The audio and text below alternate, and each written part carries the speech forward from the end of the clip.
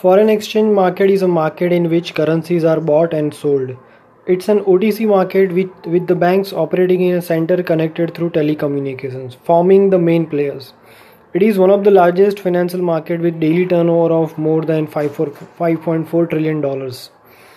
At any point of time, it is open at some centers and therefore it's known as 24-hour market.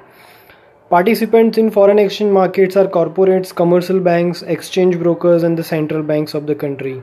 The market is used by hedgers, speculators, and arbitrageurs. Settlement of transaction is done through various institutions and arrangements like SWIFT, CHIPS, and Fedwire. Transactions in interbank market can be a spot transaction settled 2 days subsequently, forward transactions settled at a specified future date, swap transactions involving simultaneous purchase and sale of currency for different periods, and non-deliverable forwards where only the difference in the prices is settled on the due date. Market maker in foreign exchange market is as bank willing to buy and sell the currency at the rates quoted by it.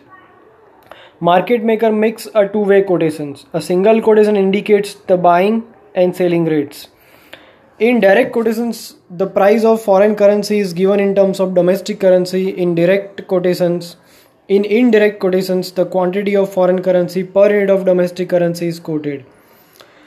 Another way of classification is American terms and European terms. In American quotation, exchange rate of currencies are expressed in terms of number of dollars per unit of foreign currency, while in case of European quotations, all rates are expressed per unit of dollar.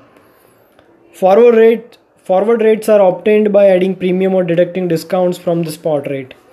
Even though the rates quoted by different market makers may differ, the difference is so small that normally there are no arbitraging profits.